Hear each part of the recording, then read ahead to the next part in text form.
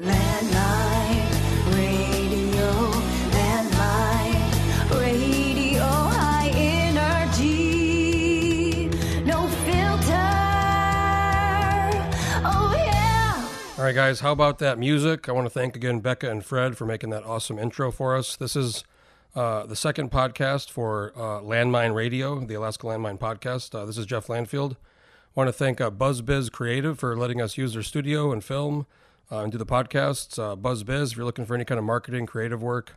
They're also doing more political stuff now. So anything with politics and video and mail and graphic, get a hold of BuzzBiz. I'm joined by Margaret Stock, my good friend. Hello, Margaret. Hi, Jeff. I'm pleased to be here today. Thanks for inviting me to do a podcast with you. I'm very happy you agreed. Should we call you Colonel Stock or just Margaret? No, you can just call me Margaret. I'm retired. I'm a retired lieutenant colonel in the military police in the Army Reserve, but you can call me Margaret. So you are an expert on all matters immigration. I'm an expert on national security and immigration. And we have a kind of an interesting way we met. Kind of almost maybe a kind of a creepy way, and some might say. Yeah, you were stalking me, apparently. So I had a friend who had a pretty serious immigration challenge many years ago, back in 2010. He left the country for what was supposed to be a month, and it took him many 8 years to come back, but I was trying to help him, and a lot of people said you're the immigration lawyer to talk to, and I tracked down your phone number, but at the time you were still teaching at West Point. Right. I was a reserve officer teaching part-time at West Point, and I wasn't taking on any private immigration cases. I was only working for the government at the time. But I really wanted to help my friend, and I kept calling you. You did. You kept calling me all the time, and you said call me in a month, and I called you in a month, and then you said call me, and I kept. Right. Well, I was getting close to my retirement date in the Army Reserve, which was June of 2010, and I wasn't going to take any private immigration cases until after I retired from the Army. So eventually, you did come back to Alaska, permanently, and from West Point, and then you got a job at a law firm here, and you got back a hold of me and said, "Come over and." We can talk. And then I came over and we did a consulting thing. And long story short, it took, I don't know, I guess a couple more years for my friend to come back. But this is kind of how I got to know you through him. And then I started getting really involved in advocating for, immigration reform and just explaining immigration to people. Because I think it's such a complicated topic and a lot of people try to simplify it to a very basic come in, come leave, come get a visa, come in, that's it. Well, it is. People simplify it, and it's extraordinarily complicated. And that's one of the things that I think drives most people who are knowledgeable about immigration crazy, is that there's so much misinformation out there, and people try to simplify it. The common thing I hear all the time is, there's all these people who are here illegally. Why don't they just get in line? As if there is some line, but there's no line. I mean, people think there's a line because a couple hundred years ago, I guess you could line up at the Statue of Liberty in Ellis Island and, talk to an immigration agent and they might let you in, but that's not how the system works anymore. So 1986, there was a big immigration bill that was passed that Reagan signed, right? Right. Well, there was the Reagan bill, and then there was another reform 10 years later under Clinton. But before 86, and I think this is where I try to understand it from a conservative perspective, before that, you could basically, if somebody wanted to hire somebody, if an American business wanted to hire somebody, they could just hire somebody. You didn't have to ask the government for permission to work. Right. Right. Prior to 1986, nobody in America needed permission to work. You could just, if somebody was in the U.S. and they were able to work, you could hire them. In 1986, for the first time, the federal government took over employment of everybody in America. And this is a brand new thing, and strangely, conservatives didn't question it, even though it seems beyond the power of the federal government to say whether a person's allowed to work or not. But in 1986, the federal government decided that they were the decider. When a citizen or anybody else decided that they wanted to get a job, the federal government was going to intervene and basically force employers in America to enforce the immigration laws by regulating the workplace.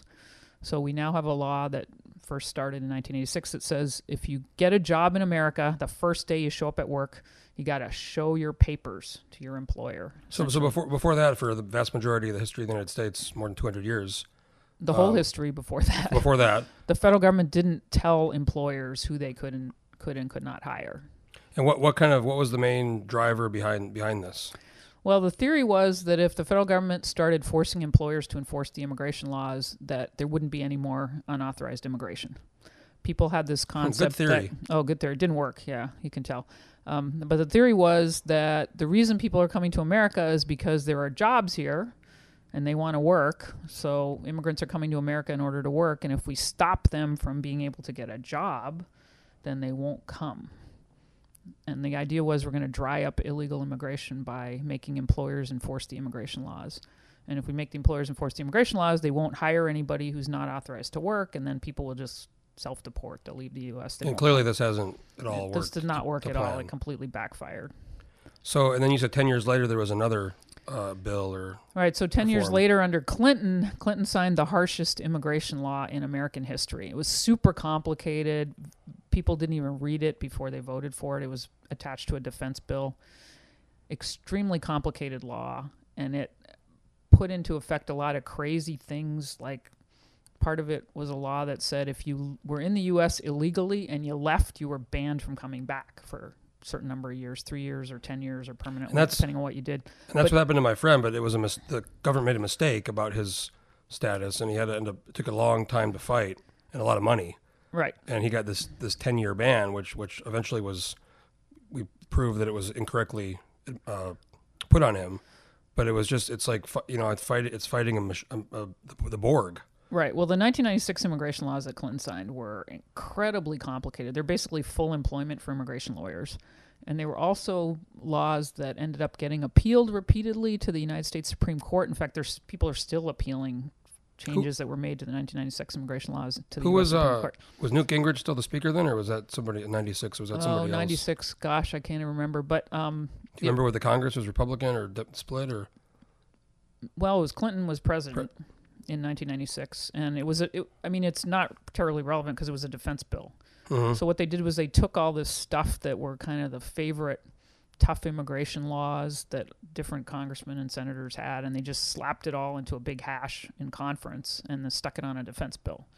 And it was called the Illegal Immigration Reform and Immigrant Responsibility Act of 1996. It was supposed to... Say that again? Yeah, IRA is what the lawyers IRA. call it. IRA. Say it again? Illegal Immigration Reform and Immigrant Responsibility Act of 1996. That right there kind of tells me, like, whoa, this probably is right. And they were gonna stop illegal immigration for all time with this bill because it was going to be so tough that nobody was ever going to be able to come to America illegally if they broke the law, essentially. Nobody was going to be able to come legally if they had ever broken the law.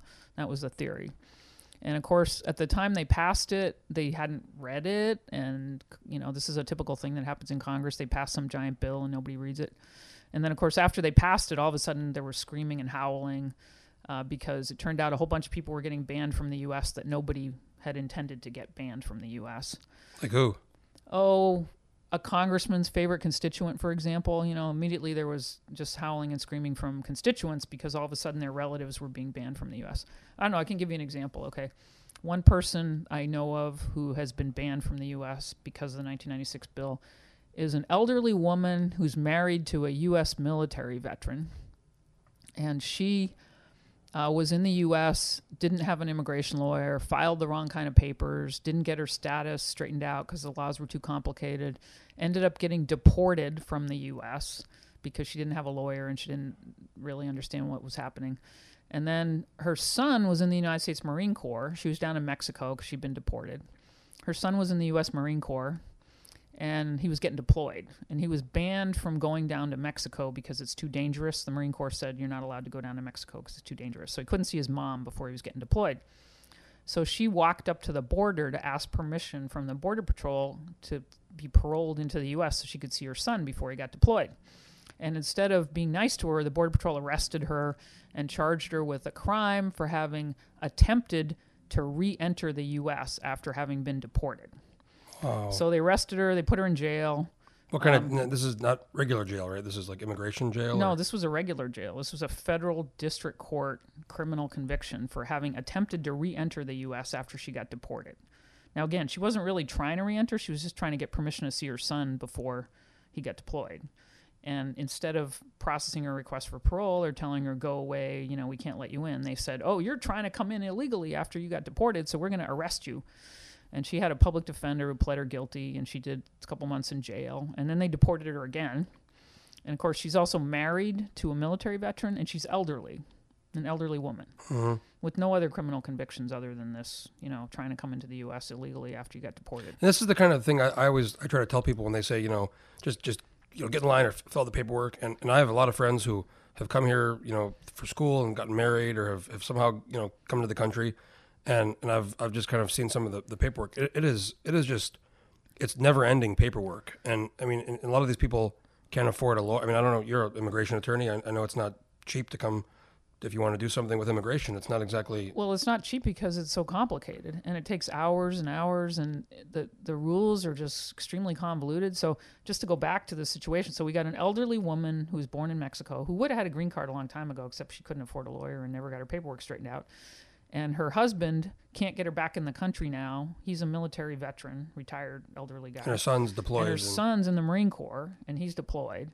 And she's just not allowed in the U.S. because we're enforcing these 1996 immigration laws. So these laws are still on the books? Oh, yeah. 96? Yeah, they haven't repealed any of them. And for a while, there was a Fix 96 movement, where people were trying to get the laws overturned after they passed, and Congress realized what they had passed. But immigration is such a politically hot issue, and it's one of these issues Congress just can't seem to fix. Everybody has an opinion on it. Everybody thinks the system's broken, but nobody can agree on a solution. So nothing ever gets fixed. So we just have this massive mess where everybody needs a lawyer. The lawyers are really expensive. There aren't enough lawyers. The government's always doing kind of crazy things, that people don't approve of. And then they say, well, we must enforce the law. But when you go look at the law, you realize the law is like crazy. A lot of the laws are crazy. I mean, why would you want to ban somebody from the U.S. who's trying to comply with the law? How about all of the Vice News and other people? I think you've been on PBS. You've been on several NPR and I think Vice even talking about Vice. I've been on National Public Radio talking about the military veterans who have been deported to Mexico. Well, there's a whole group 96. One of the fallout pieces of the 1996 legislation was that military veterans started getting deported. Prior to 96, they hardly ever deported a military veteran. I mean, it was extremely rare because there was discretion in the law, and most immigration judges would go, gosh, you served your country honorably in wartime, I'm not going to deport you, and they would usually grant people relief from deportation. But after 96, it was this zero tolerance for any kind of immigration law violations, and so military vets started getting deported. And that was actually one of the things they predicted when they passed the law. So before this, they said that was going to start happening. You could be in the country illegally, or you could have some problem with your paperwork or something, and you could still join the military. Well, you couldn't join the military if you were illegally here. Then how would they get to? They would have green cards. So what happens is people get a green card, they join the military. For whatever reason, they don't get citizenship through the military. Usually it was because they were too busy getting deployed and they never filed the paperwork or whatever. And then after they left the military, they would violate the immigration laws somehow. And there's this zero tolerance for... Like getting in a fight or something? Or? Oh, I had a case with a Marine who was getting deported because he got into a fight and punched somebody in the nose. I remember that. So you got in a bar or something, right? Right. He was in a fight at a party and he punched some guy in the nose. And they considered that an aggravated felony under immigration law, even though he only spent a couple days in jail. Something Marines probably do sometimes. Marines get into fights a lot. In fact, they're trained to get into fights. Probably that's what they're and he got into a fight with another Marine. That was the thing. And the Marine Corps didn't think it was a big deal. They just said, okay, kind of slapped him on the wrist, and he stayed in the Marine Corps after that. But, and you were military police when you were in the military, yeah, I was in right? Military so you have police, some background. I've gotten into a lot of fights, or broken up a lot of fights, I should say, or had to intervene in a lot of situations, especially people in bars getting drunk and doing stupid stuff. But one of the problems with the 1996 law was it created this bizarre definition of aggravated felony under the immigration laws.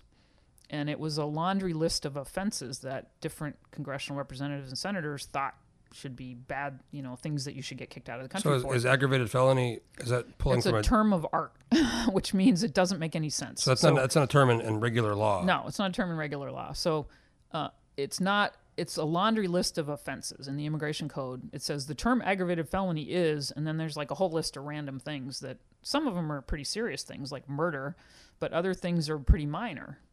And it's this random laundry list of stuff. And so a person can be considered an aggravated felon under immigration law for doing things that aren't even felonies and aren't aggravated. Like what's an example? Well, for example, there was a case in Washington State a few years ago where this Navy sailor, before joining the Navy, he had borrowed his friend's bike. but the friend said he hadn't given him permission. Okay. Like a bicycle? So it was a bicycle theft. Okay. And so he supposedly got accused of stealing this bicycle, and the guy got the bicycle back, but he said he didn't have permission to take the bike or whatever. So he gets arrested for bicycle theft, and he spends a couple days in jail, and he had a defense to the case, but he had a public defender, and the public defender said, well, you just plead guilty, you'll get out of jail. And Not knowing this was going to affect Right. his immigration status. Right. So then later on, he joins the Navy, and the Navy didn't think it was a big deal. It was a misdemeanor in Washington State. And so the Navy let him in, and he's doing great in the Navy. He's having a great career in the Navy. And then he applies for citizenship. His citizenship application gets denied by the Seattle USCIS office. The reason for the denial CIS was is Citizenship and Immigration Services. They said you can't be approved for citizenship if you're an aggravated felon. Because And you this stole the bicycle bike. theft is an aggravated felony under immigration law. And yes, we know it's a misdemeanor in Washington State, and we know you only did a couple days in jail and everything. But under the definition of aggravated felony in the immigration code, you are an aggravated felon because you pled guilty to this theft offense. Okay, so the guy could not become a citizen. And they also sent him a letter, and they said, if you stay in the Navy, we won't arrest you. But the minute you're discharged from being in the Navy, we're going to come and arrest you and put you in detention center and deport you because What? aggravated felons are subject to mandatory detention and deportation from the United States, and there's no relief available to you. So, this is just, that sounds absurd to me. I mean, I think people can agree that, at least I think we don't want bad people, murderers or rape, people who really did something bad. We don't want them in the country. But it seems like this whole thing is just some general blanket policy where a lot of people who I think the majority of people would agree they're fine to be here can't stay. It's pretty clever by Congress, right? They create this term that sounds really bad, aggravated felon, and then they go to their constituents, hey, we voted for all the aggravated felons to be detained and deported. I mean, to the average person, that sounds really good. But then you look at what the definition of an aggravated felony is, and it includes a guy punching a guy in the nose at a party. It includes a guy who spent 2 days in jail because his friend claims he didn't give him permission to borrow his bike. I mean, these people are not by any way, shape, or form considered aggravated felons. And these are people that are in the military that are serving. Oh yeah, serving the country. Both guys were in the military, and they honorably discharged too. The guy in the Navy, by the way, solved his problem eventually. Got a pardon from the Washington State governor for his little offensive. But I assume he had a good lawyer, somebody helping him. Yeah, he finally got a lawyer after he figured out that he was an aggravated felon. He got a pardon from the governor, of Washington State. But not everybody can get that, and a lot of people can't get pardons from whatever governor. Well, I think kind of getting to know, knowing you and seeing some of the work you've done, and whether I know these things come up where there's been situations where spouses of soldiers have been detained or subject to deportation. Oh yeah, that's going on too because they have zero tolerance for anybody's family members, and there's no exception for military. So the military people's spouses are getting deported and their kids, and so one thing I've learned or observed is the immigration people, the ICE or the CIS, they hate bad press, and sometimes when some of these situations go in the Wall Street Journal or Washington Post or Vice, all of a sudden they kind of quickly get solved. Well, that's true. The press is actually very powerful. In fact, I had this happen 2 weeks ago. I had a individual who had enlisted in the Army, and ICE had ordered him to come and report in because he was waiting to ship out to basic training, and his visa had expired. And so they called him in to try to deport him. Okay, and he's waiting to ship out to training. And there had been some screw up with his paperwork at the Pentagon. The Army had messed up his paperwork somehow. And I called the ICE guys and I said, are you sure you want him to come in? And they're like, yeah, Homeland Security investigation. We called headquarters. You got to come in, bring him in and everything. So I bring him in, we report in, and they go, we have to write you up. We're really sorry. Headquarters said your status expired, so even though you signed this Army enlistment contract and you're waiting to ship out, we're going to have to deport you, And I'm like, you guys got to be kidding. And they're like, no, sorry. Headquarters is making us do this. So I called Stars and Stripes, called a reporter for Stars and Stripes. And of course, she immediately does a story. And then National Public Radio picked it up. And as soon as NPR did a story about it, I got a call from ICE saying, oh, sorry, we're canceling the notice to appear. We're not going to have him. Yeah, we're not going to deport him after all. There's been so many, stuff I've seen from you and Wall Street Journal or NPR. And then I've seen stuff on Vice where there's been the military veterans who have been deported, or just one guy had been here for 20 years and he'd come here when he was pretty young and he got married. He had an American wife, kids, a business. The whole thing. Oh, and he got just pulled a lot over. of crazy stuff. Yeah, I mean, I got one I can tell you about right now that I'm defending the guy in immigration court in Alaska.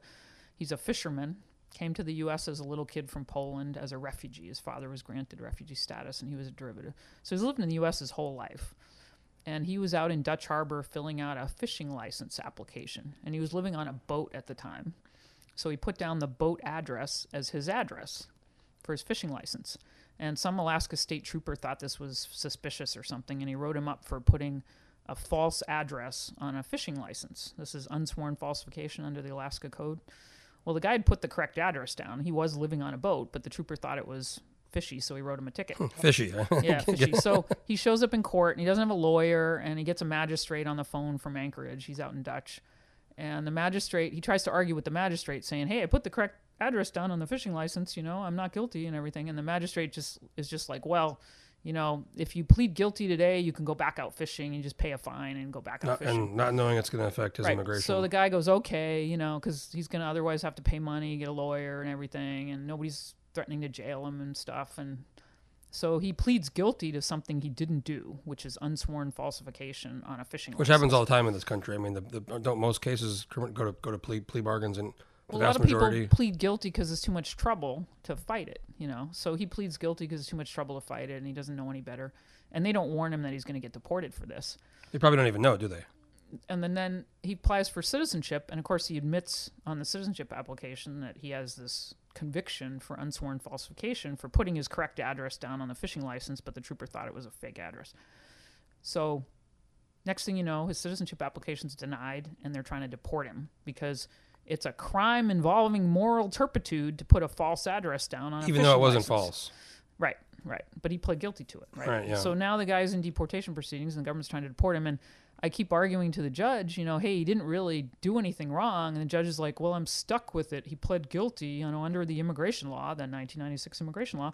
All I can do is look at what he pled guilty to, and that's a crime involving moral turpitude. It's base, vile, and depraved to put a false address down on a fishing license application, and so you're going to be deported, even though you've lived in the U.S. your whole entire life, except for when you were a little kid. Probably for doesn't 2 even years. speak Polish. I think he speaks a little bit, but he's been living in Alaska his whole career pretty much recently. And people in Alaska don't speak Polish that much.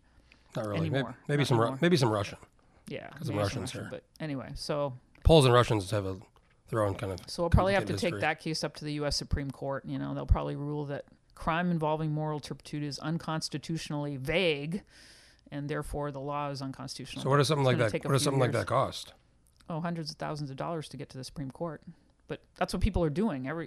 The Supreme Court of the United States has been hearing tons of immigration cases lately because everybody's trying to appeal because the law doesn't make any sense, and the laws they're just not coherent, and they're just too harsh. And so the Supreme Court is taking a lot of these cases. So this guy from Alaska could end up potentially It could end up in front of the United States Supreme Court. Yep.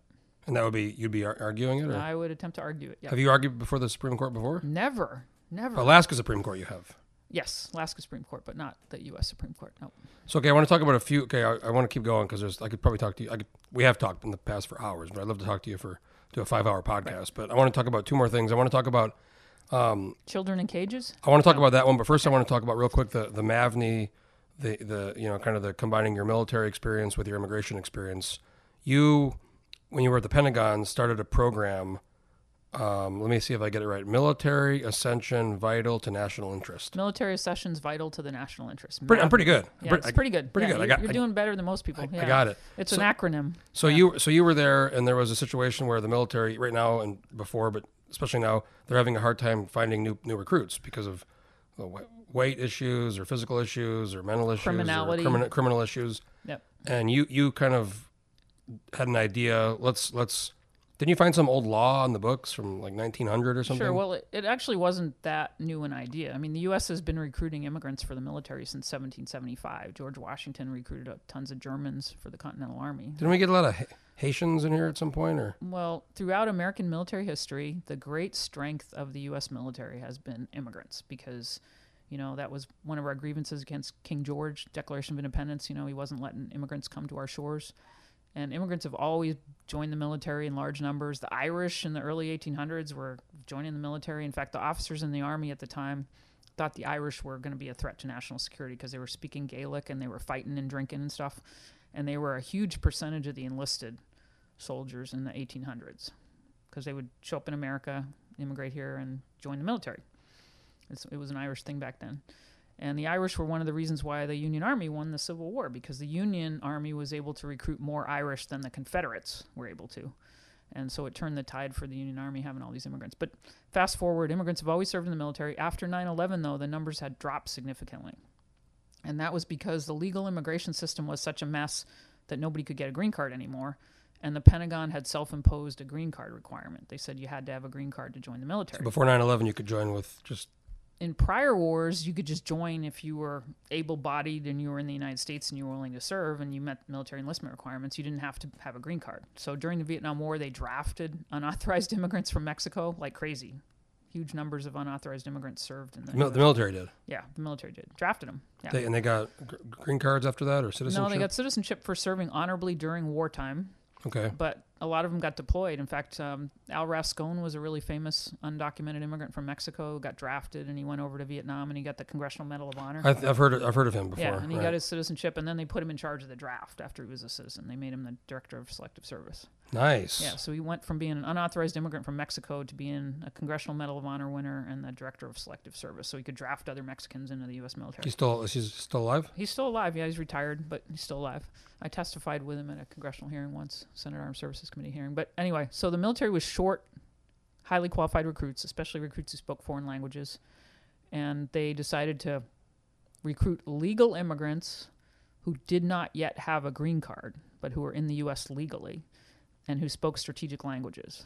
And an example of this, the other day, the Mayor's Midnight Sun Marathon, the winner of the Mayor's Midnight Sun Marathon the other day was Mabney. I saw that, yeah. Yeah, he was recruited for his Swahili language skills. Right, I saw he won it. Yeah, I think it's like the fourth time he's won, but he's at Mabney. He's one of the guys I recruited. So if I recall correctly, I think you've talked about this and I've read it. They said when you kind of proposed this, didn't they say it was going to take 5 years or 10 or some long number? The Pentagon people told you that. Okay, so I gave a briefing to the Secretary of the Army about my idea, which was, hey, just use these old laws that you have on the books. That's a pretty high level briefing. It was a high level briefing. It was pretty funny, especially because I didn't know I was supposed to give the briefing, and I just got called out from the audience like, hey, give a briefing to the Secretary of the Army. This 4-star general was sitting there, and he pointed to me. I was in the back row of a room full of officers. Did you know him or did? I knew him, but I didn't realize he was going to call me up on the carpet to explain my idea to the Secretary of the Army because nobody had told me.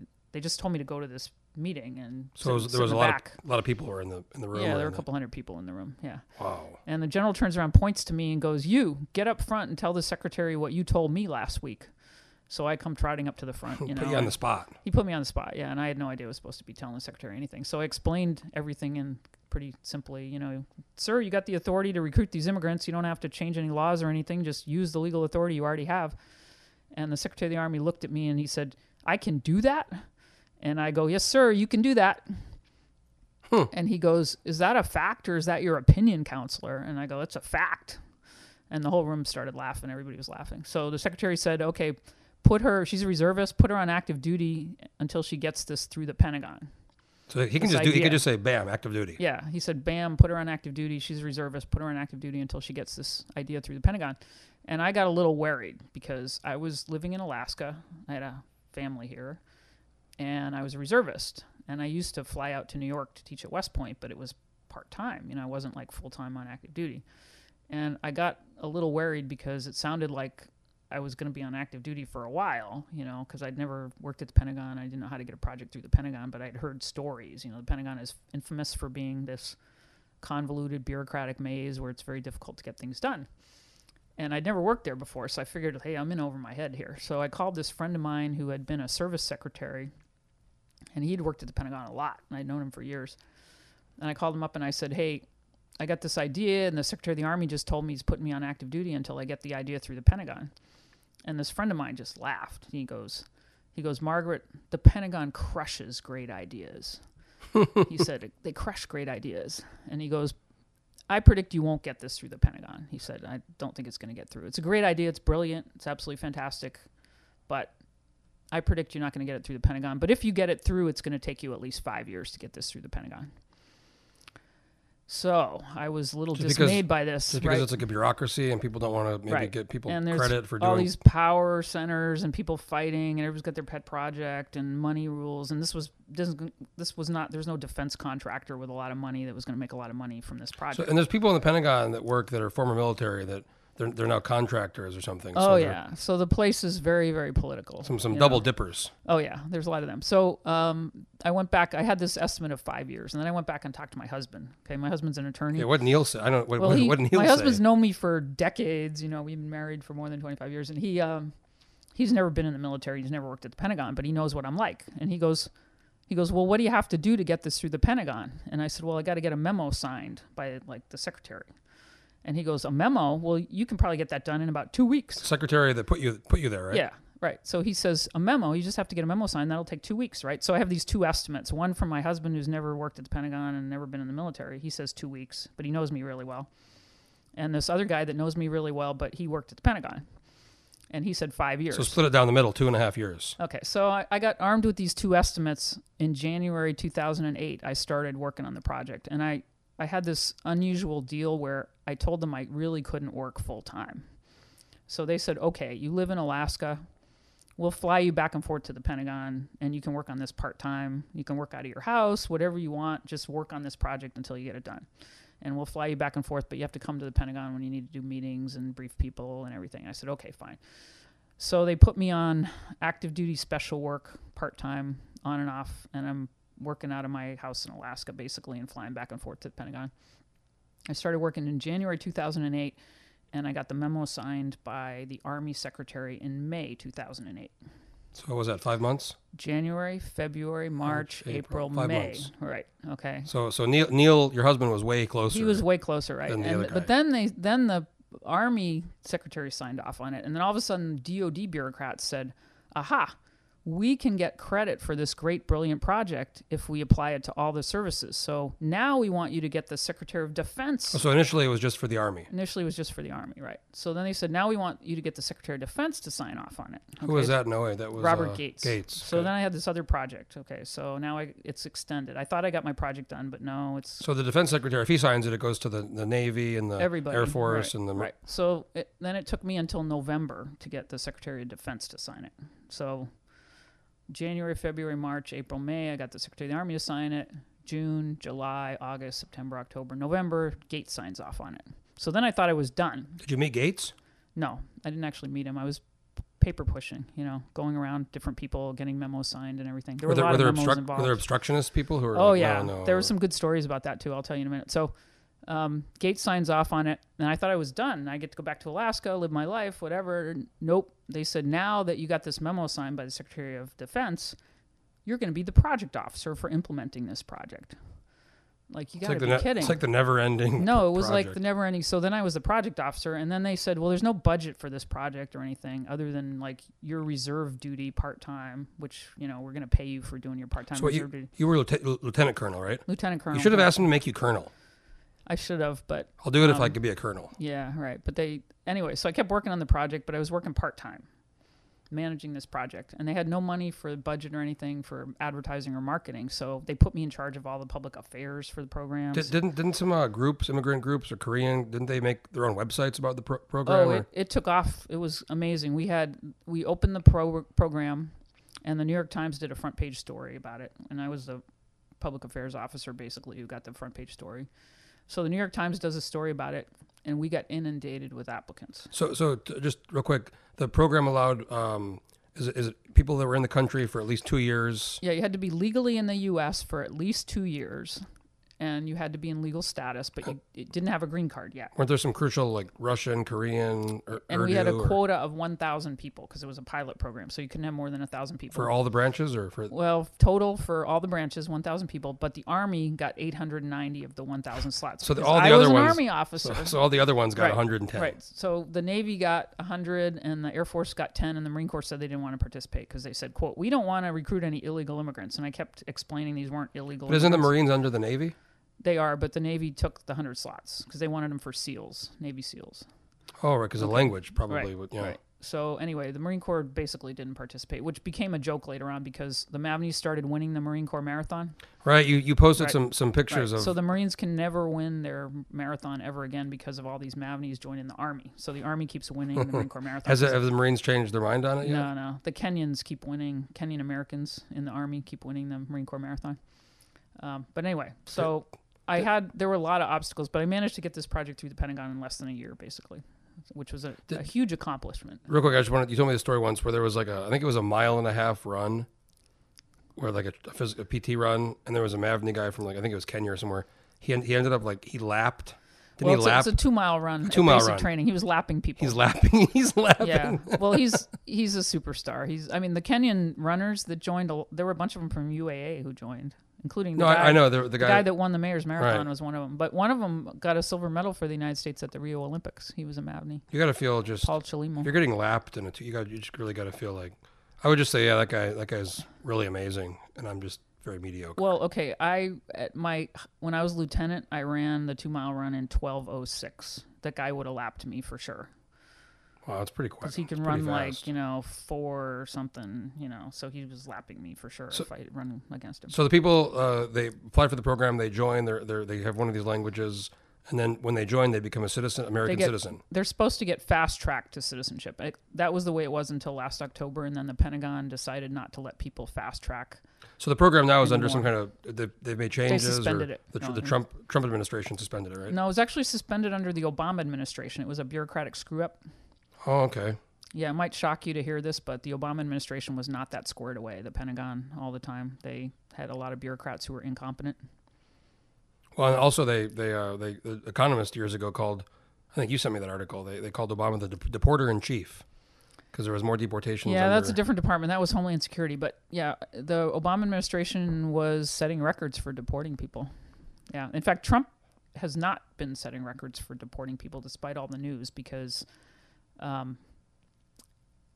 he has made so many bizarre changes to the immigration laws that it has actually resulted in fewer people being deported despite all the talk about because crisis of at the just border. confusion or Confusion. People have a right to a hearing. They keep grabbing all these people that haven't done a whole lot and putting them in deportation proceedings, and then they win their cases.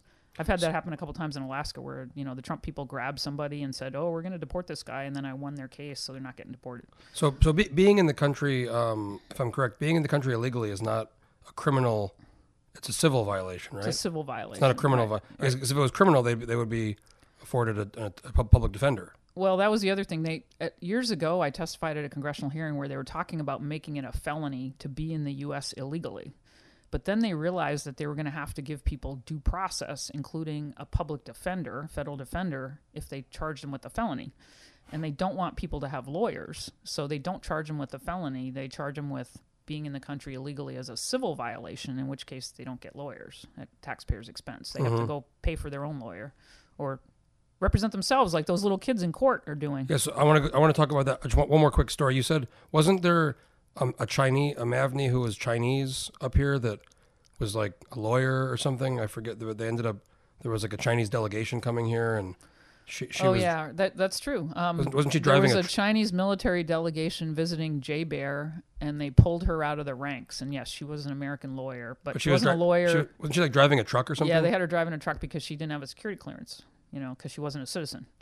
So she couldn't be a lawyer in the army. But spoke Mandarin. She spoke Mandarin fluently, right? So they pulled her out of the ranks. They had her translate. She did a really great job. She got a medal. The general at Jay Bear gave her a medal. Yeah, she did great. But the Mavneys were all pretty highly educated people. They generally had a bachelor's degree, master's degree. A lot of them had PhDs. Wasn't there one that was there was some special op in Africa, and he like spoke like maybe it was Swahili, but he like knew some of the people involved and the. Yeah, there was one. He was working with special forces, and they deployed him to the village that he was from in Africa. So he knew everybody in this village, and he came back to the village with special forces, and he's wearing an American military uniform, and everybody in the village knows the guy, and they're like, "Wow, he was like this returning hero." It was like the Black Panther comes back or something. And the village just welcomed him, and they said it was the most successful special forces operation ever because he knew everybody in the village. He knew all their secrets from when they were little kids, whose fish they stole and whatever. And so he was able to. Tell us the information, or else I'm going to tell you who stole the. Well, he was able to understand the local culture perfectly and advise the special forces team about who the bad guys are, who the good guys are, and so forth. And they said it was extremely successful operation because of this guy. So the Mavneys overall were just hugely successful. There was never a marketing budget, was there? No, we never had a marketing budget, but we got amazingly highly qualified people. There was a RAND study that came out recently that said that was really, really cost effective to recruit these folks. What are the key languages, like Korean, Russian, Urdu, Farsi? Russian, Chinese, Korean, Arabic, Swahili is a strategic language. We have Africa Command now, so we need that language. A lot of tribal languages of Africa, but we don't have the expertise in them, so they just take people from Africa, and a lot of them speak these tribal languages. So how many? Do you know how many overall Mavneys there have been? Since More than 10,000. Yep. Wow. And including the 2012 U.S. Army Soldier of the Year, including the winner. that was silver medal. Was it the Gurkha guy? He was from Nepal. Yeah, he was a guy from Nepal, soldier from Nepal. He's now an officer in the Army. Wow. Well, let's go into it's another thing I wanted to talk about was what's going on now in the news. It seems to be everywhere. The issue with the kids and the border and the detention, the cages, and then I guess let's go. Let's first. Trump said that this was not. He kept saying this was not his doing. This was the law. This was the law. But it seems like his administration, or maybe the Attorney General, signed some order to say we're starting to do this now. Is that accurate? I mean, tell me what's going on and tell everybody what's really happening, because I feel like I don't even know, and I read a lot of stuff, but I think you're the person to really break this down for everybody. Well, they did change things, and I don't know who's giving the president immigration advice, but whoever it is isn't giving him the straight skinny on things. So this... Would you, if they said, Margaret, we want to hire you to be the immigration advisor, would you go do it? I don't know. It depends. I mean, the problem is there's so much wrong information out there. It's really difficult to solve problems when people don't really want to solve the problem. First of all, okay, there's a lot of people heading north from these 3 countries in Central America, El Salvador, Guatemala, and Honduras. And White House Chief of Staff John Kelly used to be commander of Southcom, Southern Command. He was the top general at Southern Command. And he's quite familiar with this problem. And he wrote an op-ed in the military newspaper years ago where he said basically these 3 countries have completely broken down. Society is broken down. You sent me that. I've read that. Right. He said it was because gangs have essentially taken over these countries. And the gangs that have taken over these countries include MS-13, which is a U.S.-developed gang that started in L.A. many years ago. That's the one Trump talks about a lot. Right. And it's an American export.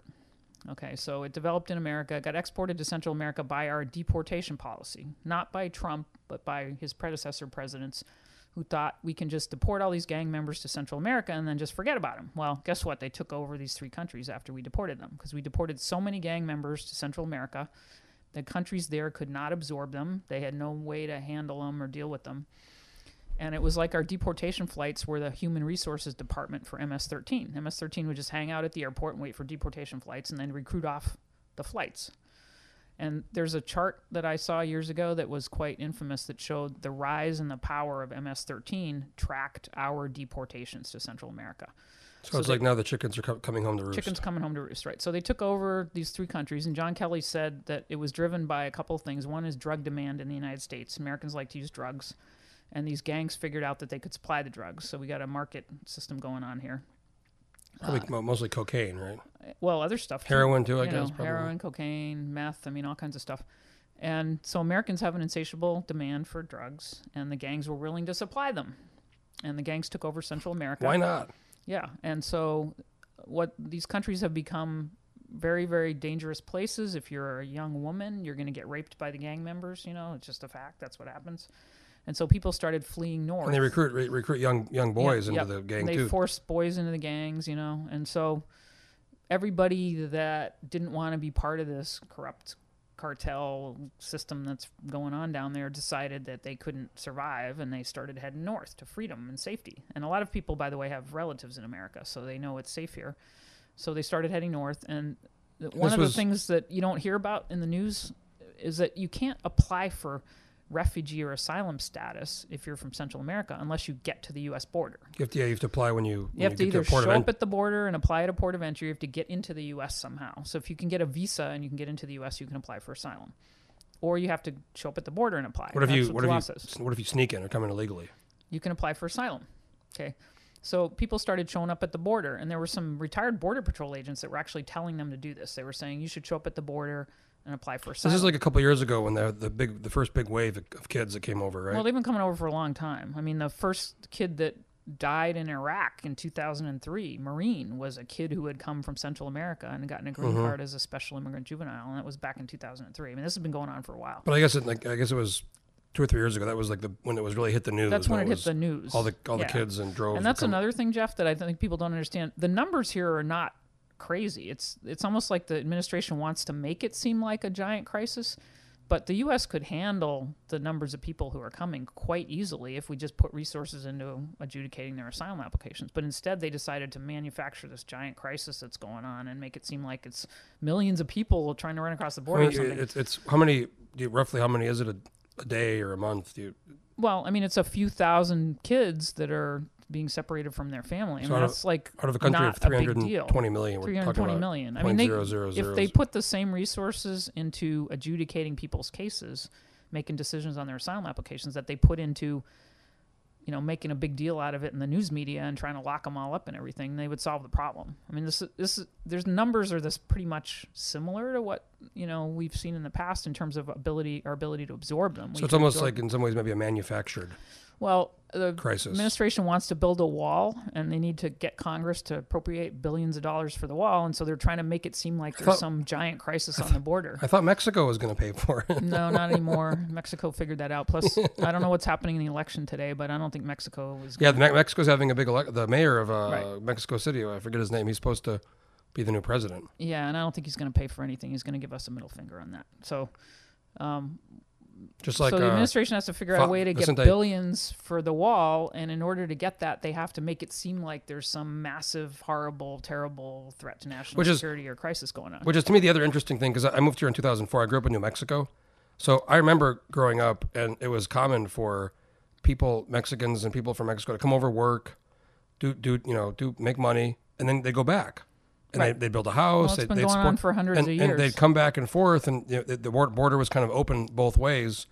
And at some point when it became more, 96 maybe was when that started, it became much more difficult. The border got militarized. Even Bush, the recent Bush, was all for a guest worker program. Because I think he realized we need these workers to come here and do a variety of jobs. Well, it's been going on for more than 100 years. I mean, it's called the free market. If you got a job, you hire somebody and they go back to Mexico at the end of the But once the border got militarized, people just decided, well, I'm not going to go back because I can make money here. Exactly. And this is like I don't know, it seems so simple to me, yet it seems when the conversation is in public, it's like this anger, maybe confusion, misunderstanding of the issue.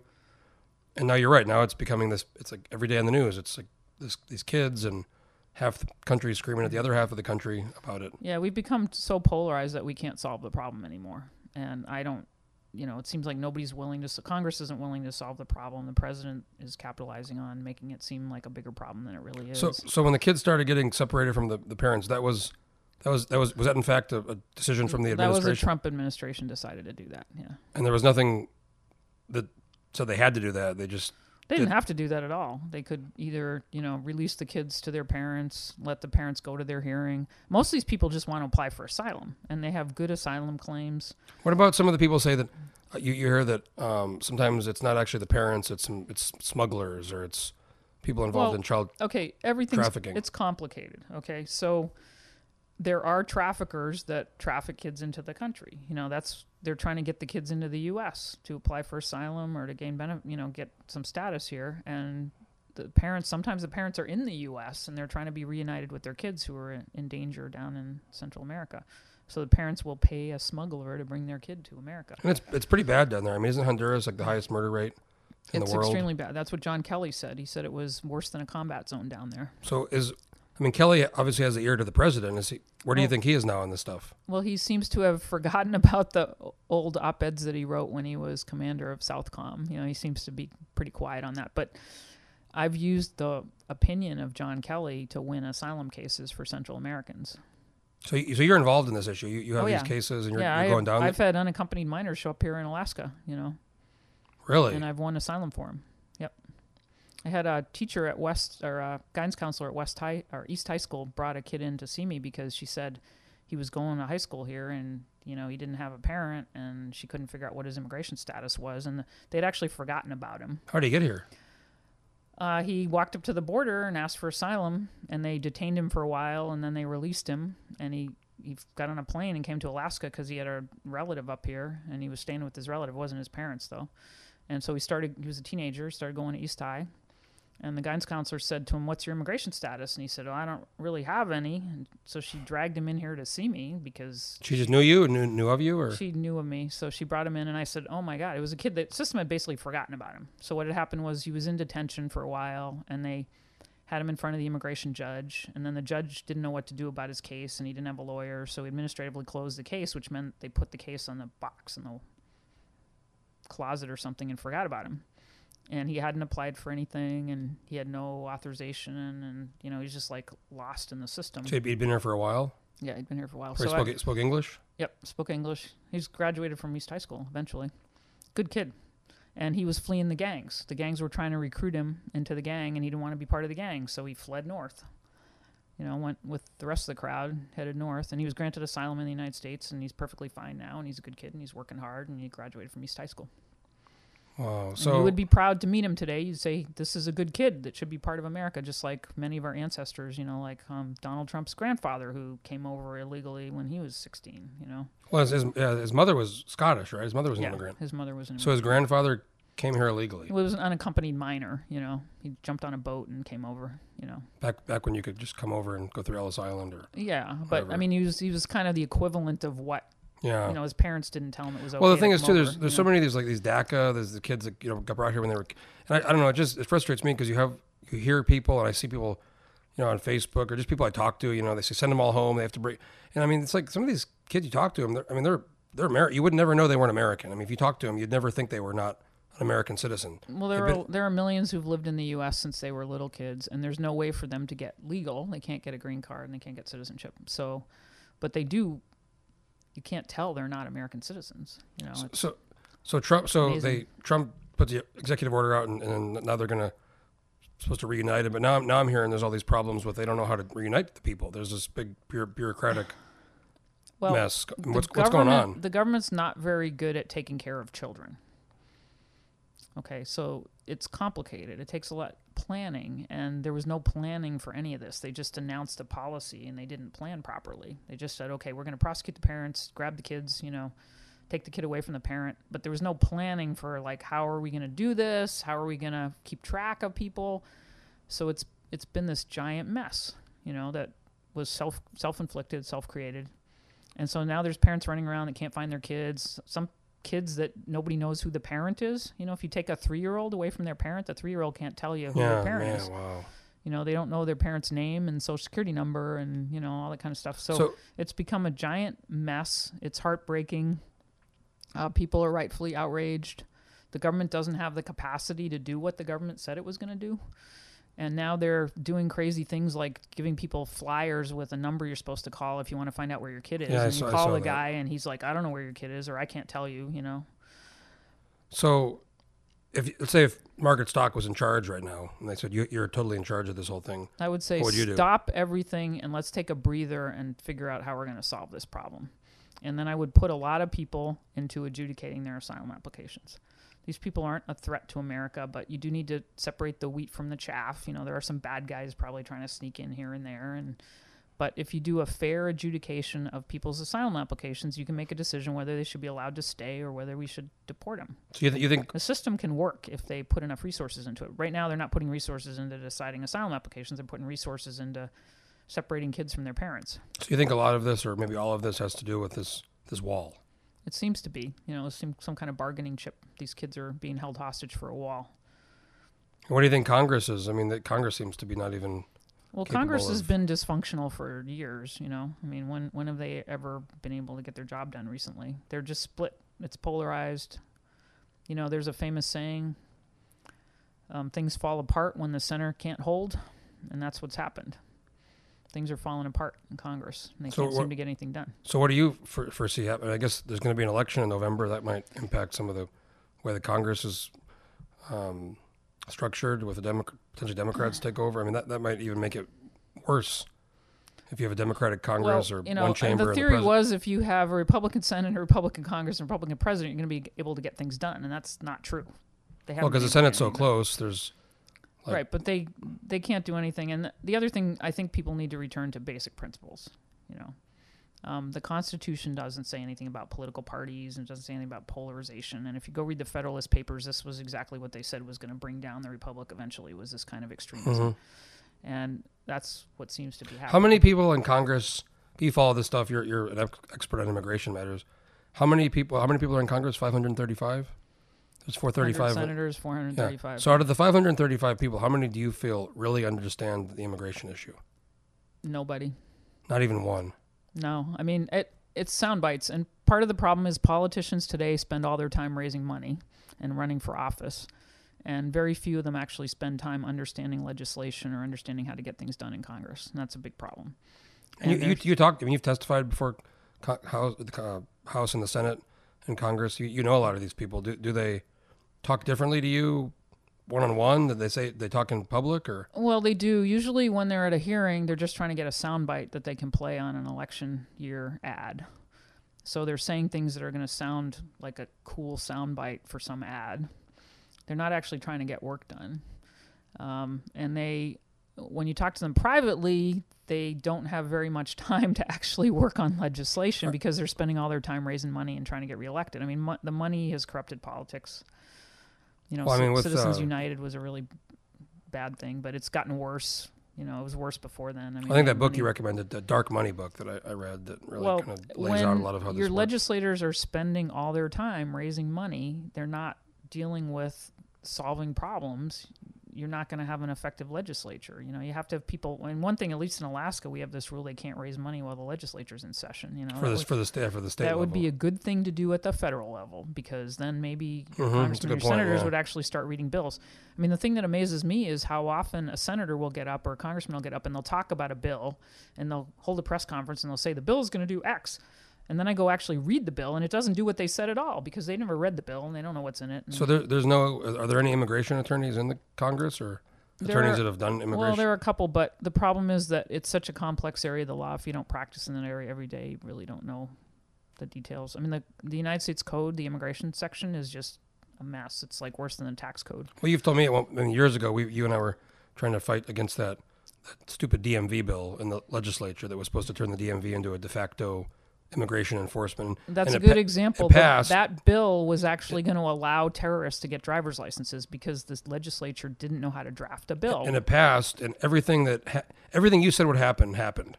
Because Right. there's 80 different kinds of immigrant visas, and the DMV has no idea how to, understand who these people are. And in other states, that people are having to go to the DMV with immigration attorneys and pay them $1,000.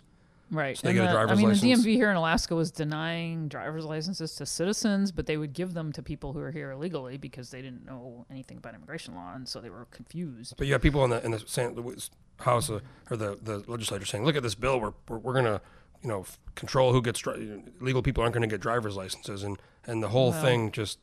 I mean, the bill got repealed, right? Didn't it got challenged and?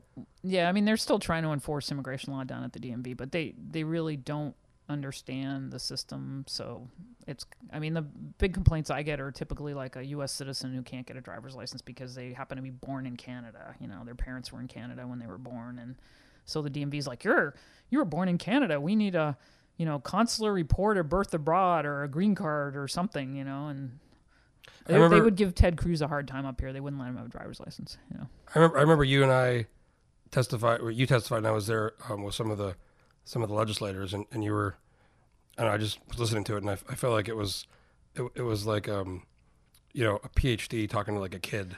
They just didn't seem to. Nobody understood what you were saying, and then they had some of the staffers had some response, like they had some ideas or some, and you were just saying this is totally wrong. This is totally wrong. Well, it's kind of like if you're a computer person trying to explain code to somebody that doesn't know anything more than the on-off button, Right. That's a good example. I mean, the immigration code is so complicated, and it's Congress's fault. They keep passing all these pieces of legislation, and they don't make any sense, and they stick one provision in the code, and it conflicts with a different one, and everybody goes, we must enforce the law. Well, what if it's crazy? And federal, and I mean, one point you made with that was immigration is federal law, and you guys are a state legislature trying to basically make the state enforce federal immigration law, Right. which is and then there's the Why other not make the state enforce federal tax law? People would say, forget it, we're not going to let you do that. or federal gun law. Yeah, imagine that. whatever. Well, yeah. Well, Margaret, we've already been an hour. Like I said, I think we could talk here for 5 hours. It's fascinating. We could. I just hope people would go read the Declaration of Independence, read the part about immigration in the Declaration of Independence, and we would be all much better off if we returned to the fundamental concepts that our founding fathers knew. The secret sauce of America is immigration. We're a powerful superpower. We're a superpower today because we recognized that the best and the brightest wanted to come to America, and the poor and the downtrodden and the huddled masses, and they would make something of themselves. Emma Lazarus poem on the statue. That's our secret sauce of America. I just saw a thing on I was watching Vice yesterday, and part of it was about this big tech boom in India and this, these call centers, everybody calling to somebody from India. Well, now there's a whole thing of these call centers in India for Indians. And it was just kind of this boom in India with entrepreneurs, and they interviewed, they sat down with like 5 entrepreneurs who are doing different things in India, and all 5 of them had lived in America. And one guy got offered a job at Google, and one guy had a big company started, and they had been here for many years, and they went back to India. And it's interesting because the Vice guy said, how much of this has to do with kind of what's going on in America and with Trump and immigration? And the one guy said, actually a lot. I just didn't feel welcome, and I didn't feel like I belonged, and I had a job offer at Google, and now so we're losing people who would be entrepreneurs and who would be hardworking people because it just they don't seem maybe as welcome as they once were. Well, that's true, and it's to our detriment. Our country would be stronger if we welcomed immigrants. That's our founding principle. It's been our, like I said, look at Google. That's a Russian Sergey Brin. It's a Russian. And the Canadians understand this, and the Canadians are kind of laughing at us because they're stealing all the smart people that can't get visas. Well, I had a friend here, a Russian guy, actually came here. Dima, who was here for many years, came for school, got his degree, became a CPA, actually got married, and for many years was an accountant here in Alaska, tried to get his green card, and he had the H-1B, the work sponsored visa, and it took him a long time to try to get a green card, and it was just expensive, and it took 10 years, and he still hadn't had it. So he applies for Canadian equivalent of a green card, resident card. Had never been to Canada. They do a point system. Like I was in Australia, same thing in Australia. Right. So if you speak English, if you have a degree, how old you are, your skills, all numbers of points. And if you have enough points, so he applied. It was like not even a year. He got granted the Canadian resident permit with his wife, went to Canada. They're both living there, they're working. They have a kid. The kid speaks 2 languages. They're very skilled people. And they would have stayed here if they could have, but they just didn't. They were tired of waiting. I have 2 other friends right now. He's Russian, she's Australian. They're both American citizens, and they're moving back to Australia because they just don't feel like they want to be in the country anymore. And they're both very smart, educated people. Yeah, well, people are going to move where they feel comfortable, and if they don't feel comfortable in the United States, they'll go somewhere else. Do you think? I mean, there was talk for a while about Trump saying we should have a point system, merit-based point system instead of the lottery system or the diversity lottery. Is that something that's you think going to happen, or that it just kind of we went actually away? have a merit system already. It's not a point system. It's a list of things that you get into the country. You can get a green card if you merit it. It's really, really, really hard to just if you're a regular Melania person. Trump got her green card that way. The merit system supposedly. This was a long time ago. It's the employment based immigration system. You have to meet certain statutory criteria. It's just not, you don't get points for certain things. But somebody abroad right now. So if I wanted to immigrate to Canada or Australia, I could apply, and based on my age and my language and my degree and my work, I get so many points. I apply without having a job lined up. That's a point system. We don't have a point system, but we have a merit-based system on the employment side. We take people that can show that they're outstanding in something. That's a merit-based system. It's just not a point system. But the company has to spend the money, right? Or the person has to put together an application and show how terrific they are. If you get a Nobel Prize, they're going to let you immigrate to America in the employment-based first preference category. You got a gold medal in the Olympics, they're going to let you. That's a merit-based system. It's just not a point system. But that's for more or less extraordinary. I mean, the average person who's educated, smart, speaks English, young, who's not some extraordinary, they just can't come in here. They're going to need an employer to sponsor them. Yeah. But it's a merit system in the sense that what the Trump administration is doing is basically saying they want to do it the same way we're doing it now, but they're going to substitute points for this statutory list of things that you have to do, like get an employer to sponsor you and all that sort of thing. So it's kind of smoke and mirrors because they're not really planning on doing anything better than the way we're doing it now. They're just going to do it differently. And they're going to have a complicated point system, which will probably be carried out by bureaucrats. And, it'll be just as complicated and expensive as it is now. It'll just be different. And the numbers will be lower. Well, I just, So it's not what everybody thinks. It's just a different way of doing things. just for the sake of the country and for the sake of the society, I hope things. It just seems like the perception. There's so many people who are just outright anti-immigrant. It doesn't matter where they're from, and then there's other people who just they think there's these great laws in place when really the reality is they're super arcane and draconian and complicated. That few, like you said, few people. I mean, you said nobody really in Congress understands the. We would be a lot better off if they repealed the whole thing and replaced it with something simple that made sense that the average person could understand. But they're not going to do that because too many people are making money off complicated. Well, in the meantime, you're doing pretty. Business is good for you, right? Business is crazy right now. Thank you, President Trump. Yep. Yeah, you're just you can't. Everybody needs a lawyer. They're breaking the door down, aren't they? It's crazy. Yep. I've stopped. I've there's so many times my immigrant friends, a lot of my foreign friends know I know you, so they've for a long time they were calling me thinking they were going to get so I felt bad. I kept sending you these people and they were like didn't have any money.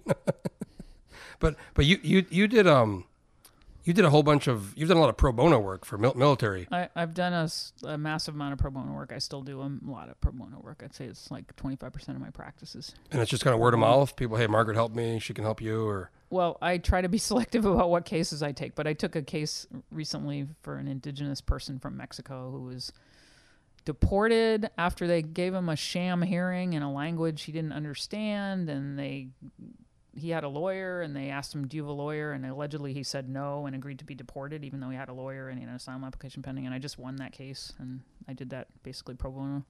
And there's the other guy, the guy that I met, the tattoo guy, which was another interesting character. That by the way, he was a Marine. Yeah, he was a Marine. He gave me my first tattoo. I met him through you, but yeah, he's a great guy. They were trying to deport him for going on vacation, right? Yeah, that was kind of complicated. He got his citizenship though. So he's a U.S. citizen. He's good now, but so he they can't deport him. They were trying to deport him. He was a Marine, and yeah, they were trying to deport him. He's the guy who broke the guy's nose, and they were trying to deport him. Oh, really? Yeah. Oh, yeah. I love that guy. He gave me my first tattoo. Yeah, no, he's a great guy. I got two tattoos. He's an American citizen now, so he can vote now. By the way, he told me he would give you a free tattoo. He will, but I haven't decided what tattoo I want. So you should maybe get like an army symbol or something with I don't know. I have to think hard about it. It's forever. You can get the lieutenant colonel on your shoulder, the rank permanently. What if I got promoted? I guess unless because if you become colonel, you have to change it. Yeah. Well, Margaret, I want to thank you. This has been great. I really think people are going to enjoy listening to this. It's such a complicated topic, and we're very lucky to have you in the state and in Anchorage. And I know you. I want to thank you for agreeing to talk to me. We're lucky to. Well, thanks for having me, Jeff. It was a lot of fun, and I always like talking about immigration. So invite me back anytime. Okay, and if anybody's listening and they do have any immigration issues, they can get a hold of you. They can go to Cascadia. They can call Cascadia Cross Border Law Group in Anchorage, 242-5800, 242-5800. We have an office in Anchorage, Alaska. It's a great office. Okay, Margaret, thank you so much. I appreciate it. Again, this is Landmine Radio. Jeff Landfield here, the Alaska Landmine Podcast. Many more to come. Thanks for listening. Landline Radio.